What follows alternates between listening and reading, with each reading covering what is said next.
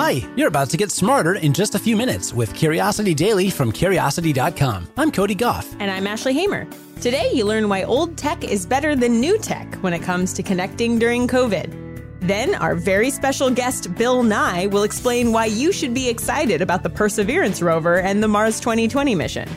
You'll also learn about a 5-minute trick for falling asleep faster. Let's satisfy some curiosity.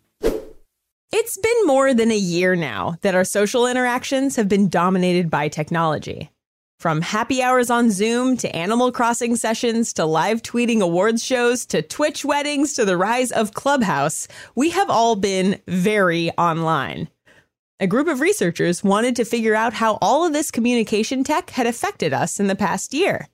Their findings suggest that when it comes to connecting with loved ones, old school tech like phone calls might actually outshine all that new technology. In May 2020, which was almost a full year ago, believe it or not, the researchers surveyed around 2,000 Americans. They chose a broad swath of people across age, geographic, racial, educational, and socioeconomic demographics. The people shared how they'd been using communication technology to maintain their social relationships at the height of lockdown orders. They also talked about how their use of technology was affecting their relationships with people they lived with and people they were trying to connect with outside the home.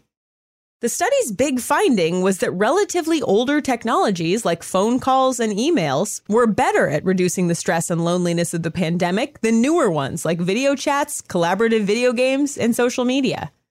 While talking on the phone lowered people's stress and loneliness and made it easier to maintain relationships, video chats actually made people more stressed and lonely and put a wrench in their relationships.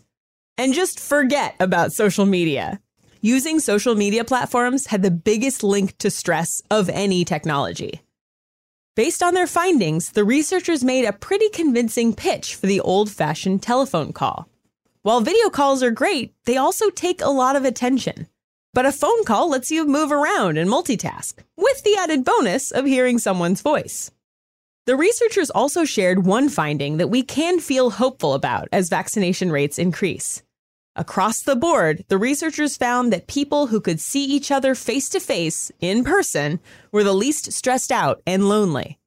We'll cross our fingers that one day soon we might be able to meet in person again and be our most relaxed, thriving selves. Until then, at least there's the telephone. Did you know we have a rover driving around Mars right now? Yeah, it's pretty awesome. And as the CEO of the Planetary Society, Bill Nye also finds it awesome. Especially awesome. Yes, Bill Nye, the science guy, who happens to be our guest today. Now, everybody loves talking about Mars, so we figured, why not get his thoughts on the latest and greatest stuff we're doing on the Red Planet? What are you most excited about with the Perseverance rover? So, Perseverance rover, everybody, is driving around on Mars, powered by plutonium and brilliance. I mean, the people who built this thing are just really amazing, and they are managed in an amazing way. It's not just scientists and engineers are just. The accountants and the managers and the organization chart drawers are all exceptional people, and it shows you what you can do when you put your minds to it. So what I want and what the Perseverance rover is involved in is looking for life on another world. And my claim, and you might think it's extraordinary, but I don't think it's that far out. If we found evidence of life, and this would be microfossils, fossils of ancient something akin to bacteria or single-celled organisms on Mars, it would change the course of human history. Everybody would feel differently about being a living thing in the cosmos. Everybody would be affected in just an amazing and cool way.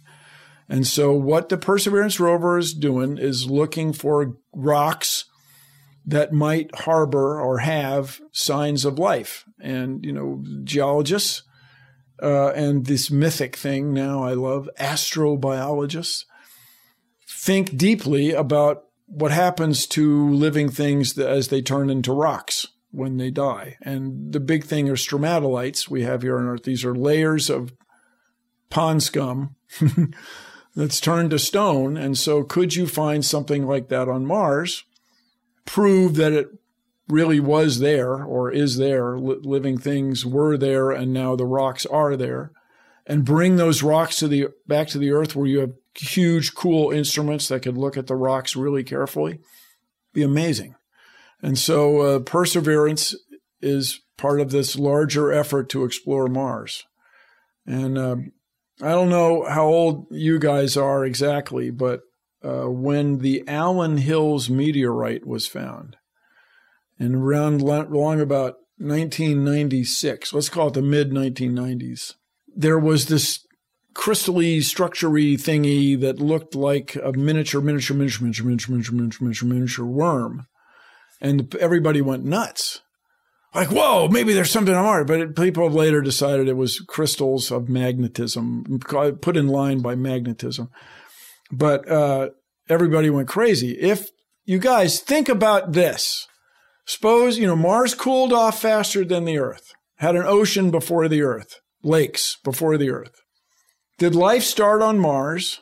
Oh, it cooled off faster because it's smaller, farther from the sun. Did life start on Mars? Mars has been hit by countlessly many asteroids, meteorites.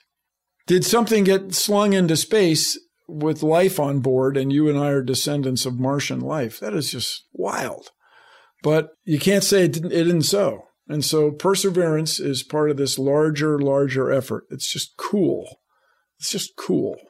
How will we know that it came from Mars? If we find life on Mars, how do we know that it's the same as what we have here? Well, so you've asked the fabulous question, Ashley. I mean, so if you bring back a rock and it has that looks exactly like Earth-bound stromatolites, fossils of microorganisms on Earth, then you ask yourself, were those microorganisms on Mars before they were on Earth? And geologists love figuring out ways to find out how old stuff is using neutrons.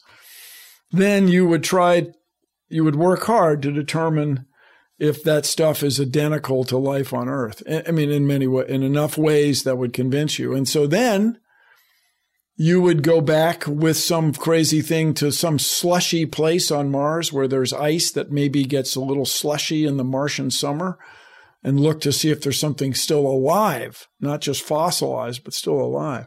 That's when you cue the spooky music, everybody. Do, do, do, do, do, do, do, do. I mean, come on.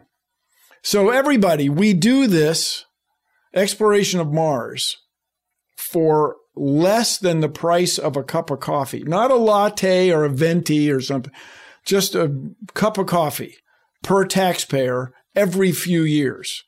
The cost of these missions is so small compared to all the other crazy stuff, F-35 fighter or whatever you want to spend money on. It's really amazing. Could you imagine finding out that our ancestors were Martians? Yeah, I'll pay the price of a cup of coffee every few years for that. Go ahead, take my money. Again, that was Bill Nye, CEO of the Planetary Society, and, the science guy. You can find links to pick up his latest book and to check out his podcast, Science Rules, in today's show notes. Bill Nye will be back tomorrow and Friday to talk about Earth Day, the process of science, and a whole lot more. I've been pretty open about my sleep troubles on this podcast. I just have a hard time falling asleep, and I don't want anyone else to have this problem. So, we found a story from 2018 that could help you if you've found yourself tossing and turning at night. Take a listen.